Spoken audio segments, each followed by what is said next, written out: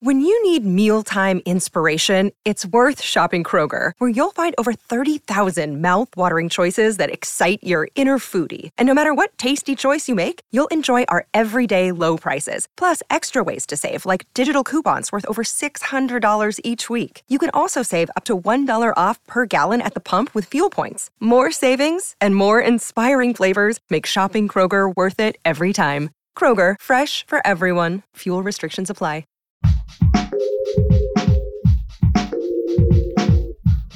What if you could become a better person, not by working harder, but by allowing your inherent goodness to take the lead? And not because you're a bad person, but because there's something inside you that's ready for more. How to Be a Better Person gives you one tiny step a day you can take to be the person you want to be. My mission? To help you keep growing. Hey there, and welcome to How to Be a Better Person. I'm Kate Hanley, your host, and the author of the book, How to Be a Better Person, which has 401 ways to make a difference in yourself and the world. I'm talking about decluttering your life this week, just weeding out some of the things that are taking up space and not necessarily giving you anything in return, or not giving you enough in return. I was talking with a friend the other day who was very excited to have given her bathroom a good cleaning. And it made me think about how it ought to be true that once you clean something, it stays clean. Like the refrigerator. Doesn't it seem like it ought to stay nice and cleaned out with no moldy food and no blobs of ketchup or soy sauce stuck to the shelves for at least 3 or 6 months after you clean it? Sadly, bathrooms don't work that way. Refrigerators don't work that way, and neither do lives. Habits creep in, obligations can pile up, and maybe just a general sense of malaise sprouts up like mushrooms after a few rainy days. And what do you know? It's time to declutter your life. That's the theme that's operating in the background of a listener question that I'm answering today. This comes from Kristen, who writes, "Lately, I've been thinking about all I have to do as I lie in bed at night, and although I do manage to fall asleep, as soon as I wake up, I already feel behind. I want to have more time to connect with friends, or putter around in the garden, or go to the beach, or just read a book. But I'm not sure how to get off this hamster wheel. How can I stop feeling so damn busy all the time?"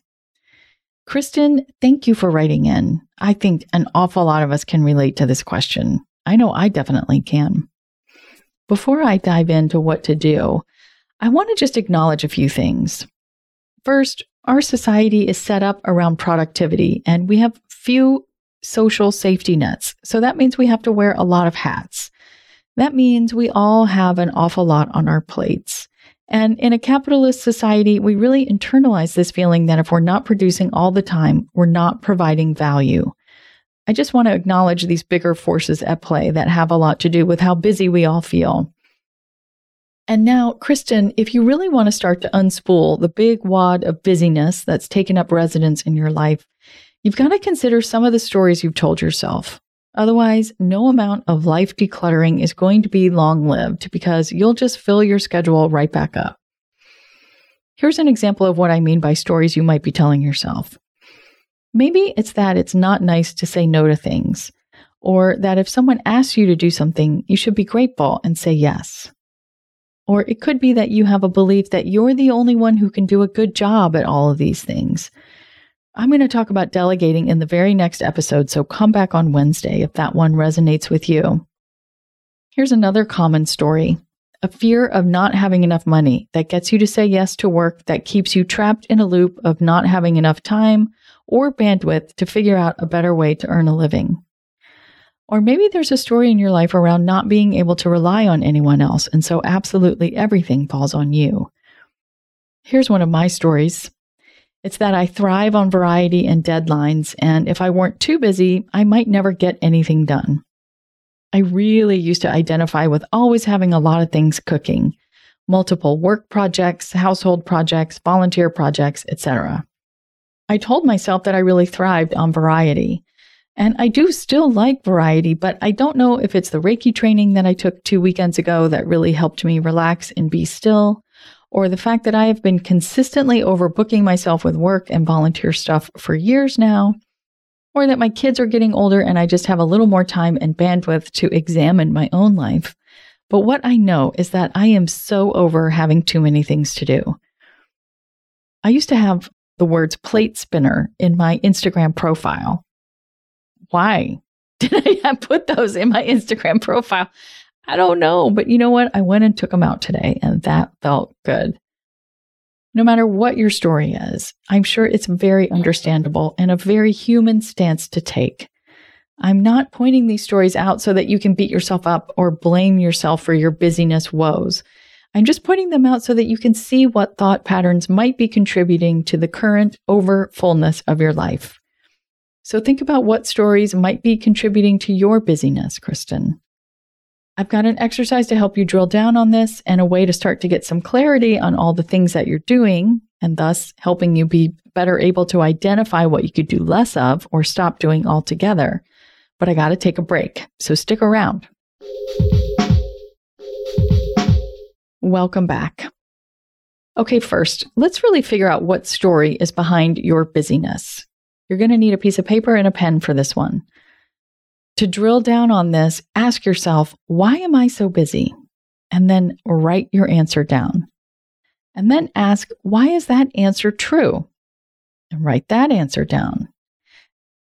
And then ask again, why is that answer true? And again, write your answer down. I find it takes asking yourself why at least 3 times, and maybe as many as 5 or 6 times for the real root reason to make itself clear, but it's always there. And then, from a more practical perspective, in order to declutter some things from your schedule, it's really, really helpful to know what's clogging it up in the first place. How you do that is to track how you spend your time for a week, or better yet, 2 weeks. And not just what you do, you also want to track how each of those activities makes you feel. That way, you can objectively see where your efforts, energy, and time is going.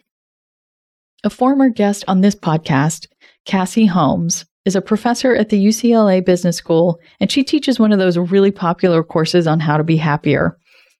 Cassie wrote a book called Happier Hour, and she offers a great time tracking sheet on her website that helps you not only record what you do, but also how it makes you feel. You can find that time tracking sheet at CassieMHolmes, HOLMES.com, and then click on Time Crafting. I'll also include a link in the show notes here in the podcast app. Really, while we all have obligations that we must fulfill and that often require more time than we wish they did, we do also have a lot of influence over what we do when we're not meeting our obligations, as well as a lot of opportunities for infusing those obligations with things that help us feel calmer, happier, and more joyful. But taking advantage of these opportunities isn't likely to happen on its own. It's going to take a little thoughtfulness and curiosity on your part, and a willingness to see what's truly going on so that you can address the root of the problem and not just the symptoms. Also, once you've figured out some things you're spending time on that are not sparking joy, you can delegate them, which I'm breaking down the secrets of how to do successfully on Wednesday's episode, so come on back. How to Be a Better Person's theme song, Left for Deadish, is by Junior85. The episodes are mixed by Sound Advice Strategies. If you liked what you heard in this episode, share it with someone you think would like it too. Your voice matters. Also, How to Be a Better Person has an official newsletter that sends the past 5 episodes and a well-chosen meme to your inbox every weekend. Sign up at beabetterpersonpodcast.com and click on Get Podcast News. I also love to hear from listeners. I mean, I love it. Send me an email by clicking on the Contact Kate button at beabetterpersonpodcast.com, or you can tweet me at Kate W. Hanley, don't forget the W, or find me on Instagram at Kate Hanley Author. I look forward to connecting with you.